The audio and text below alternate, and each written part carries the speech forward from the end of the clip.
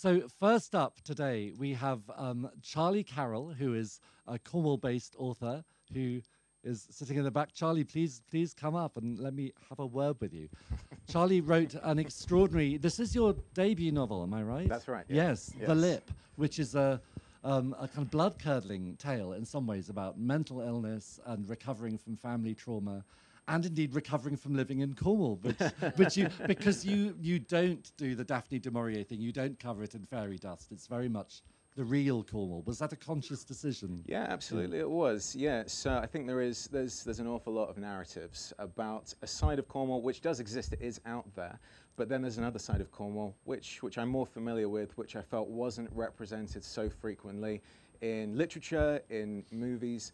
So yeah, this is kind of my small attempt to redress that balance a little. Well, I can't wait to hear from it. Thank you. The stage is yours All if right. you want to get up. Thanks very much. Thanks, Patrick. And thank you so much to all of you for coming out and supporting us this morning. So, as Patrick said, my name's Charlie Carroll. This is my debut novel, The Lip, which I'm going to be reading from and talking a little about today. So, it all started with a name. Going back a really long time, actually, going right back to 2003.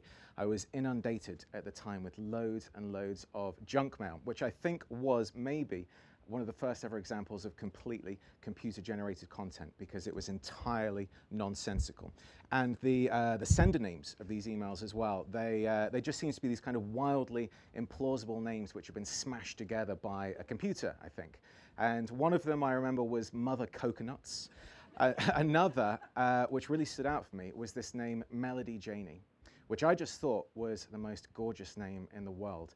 And it must have stuck with me, because then, going very far forward now into 2011, I was walking along the southwest coastal path to generate material for one of my non-fiction books. And I've been walking for a few days. I was absolutely knackered, kind of zoning out on automation. And I came around the headland of a part of the north coast called Hell's Mouth, which some of you might know. It's between Gwithian and Portreath. And if you know it, you'll know it's just a place that is made for drama. And as I came around the corner, I had this very strange vision of a woman standing on the lip of the coast, staring out to sea. And she had this long, dark hair and a flowing dress and bare feet. And most crucially, she was totally alone. And I remember thinking then, well, that's Melody Janie, that is. And at that point, I'd been very, very keen to write a novel, but I had no idea where to start. And then suddenly, in the space of a few minutes, I had this character, and as well, I had a setting, Hell's Mouth, which in the book I've changed to a location called Bones Break. And after I got back from that walk, I just did a short kind of creative writing exercise, imagining I was this woman that I had pictured living in this place, and imagining her as kind of a custodian or a guardian of this stretch of coastline. And that became the first chapter of this book, which is what I'm going to read to you now. This is all I have. Few ever get to see it as I do now, bathed by the rising sun behind, immaculate in this crisp morning air. There are no silhouettes in these conditions, only long shadows. The clarity is resounding. My land, my world can be seen and absorbed in one long swoop. There is no better place. It starts from the coast path signpost, the pitted wooden needle which pierces the horizon-hanging clouds, rock steady on the western headland. And then it arcs, a jagged but perfectly curved lip, swinging back from the signpost until it reaches dead center, and then out and on again with the same slow bend, past the warning sign and towards the eastern headland, where the lip crumbles and the coast path has no barrier to separate it from the edge. That toppled into the ocean during last winter's storms. The lip forms the boundary of my land outwards but not downwards, where it continues, including the chop of Atlantic below, the sheer cliff face which rises from it. Lonely Gull Rock, a few meters out, standing tall and serene.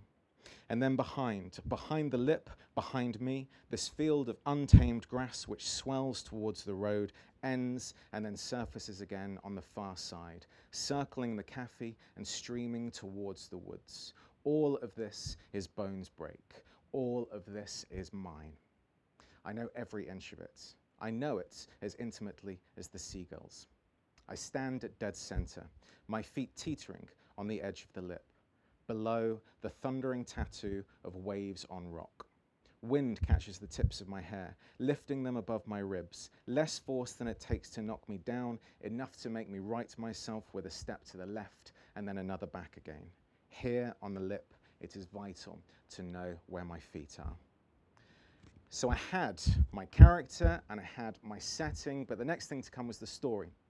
And that took another few years. And in fact, I remember specifically it was 2014 this time, because those of you who are in Cornwall that year will remember we had some of the most ferocious storms down here that we've had for a long, long time. And now they're referred to as the Valentine's Day storms of 2014.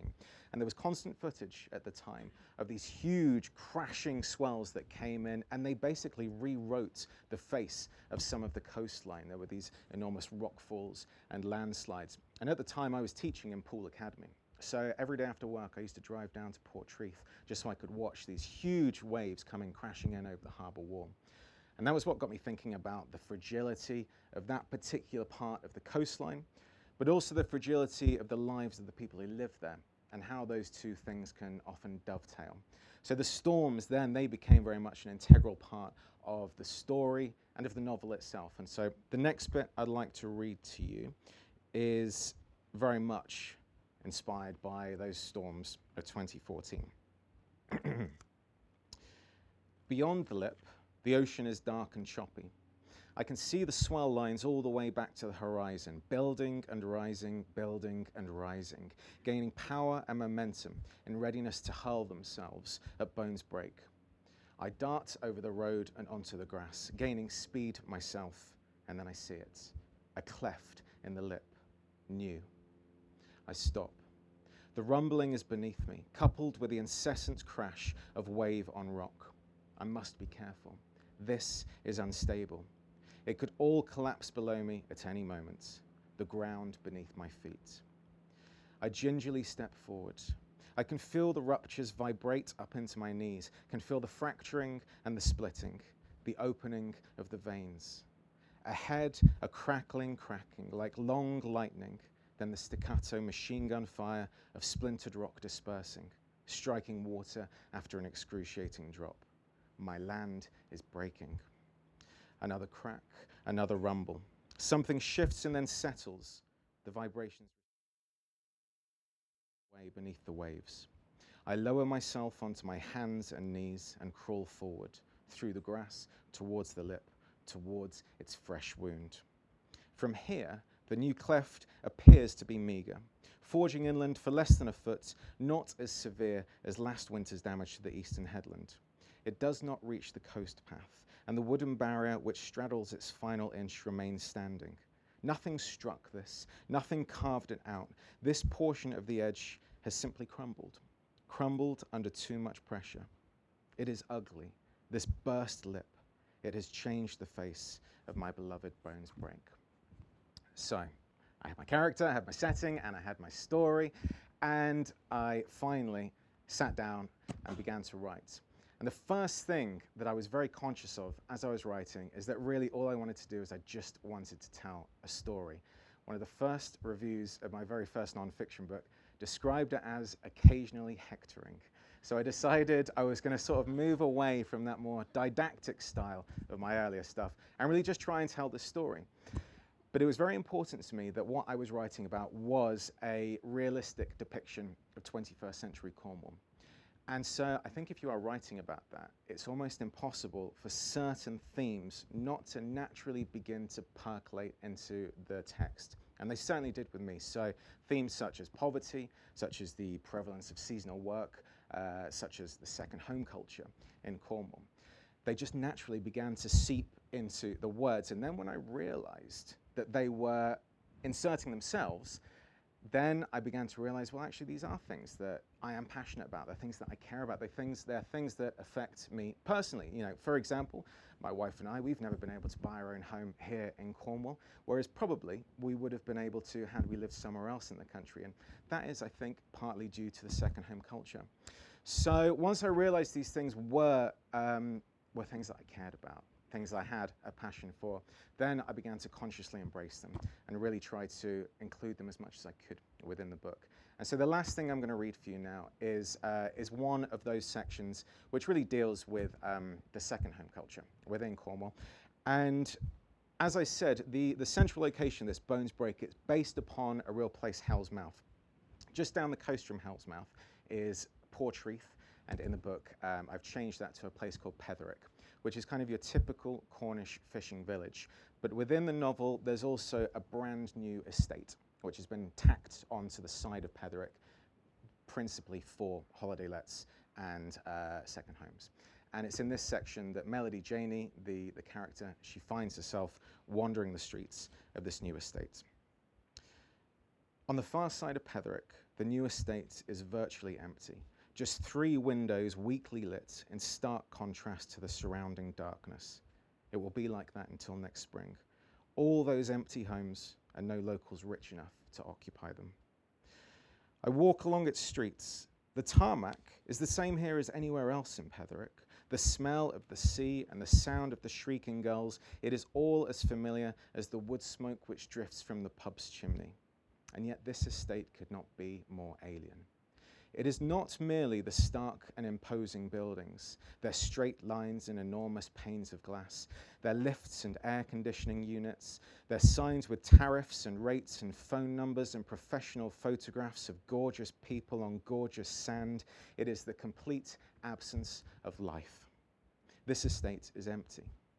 There are no children playing in the street, no cars carefully making their way around them, no cats perched on gateposts observing it all.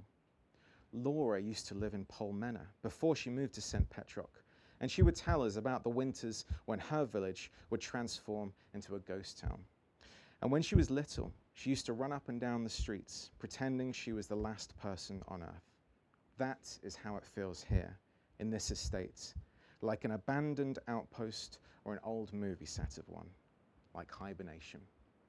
Thank you so much for listening to me this morning. I hope you enjoy the rest of the festival. Thank you.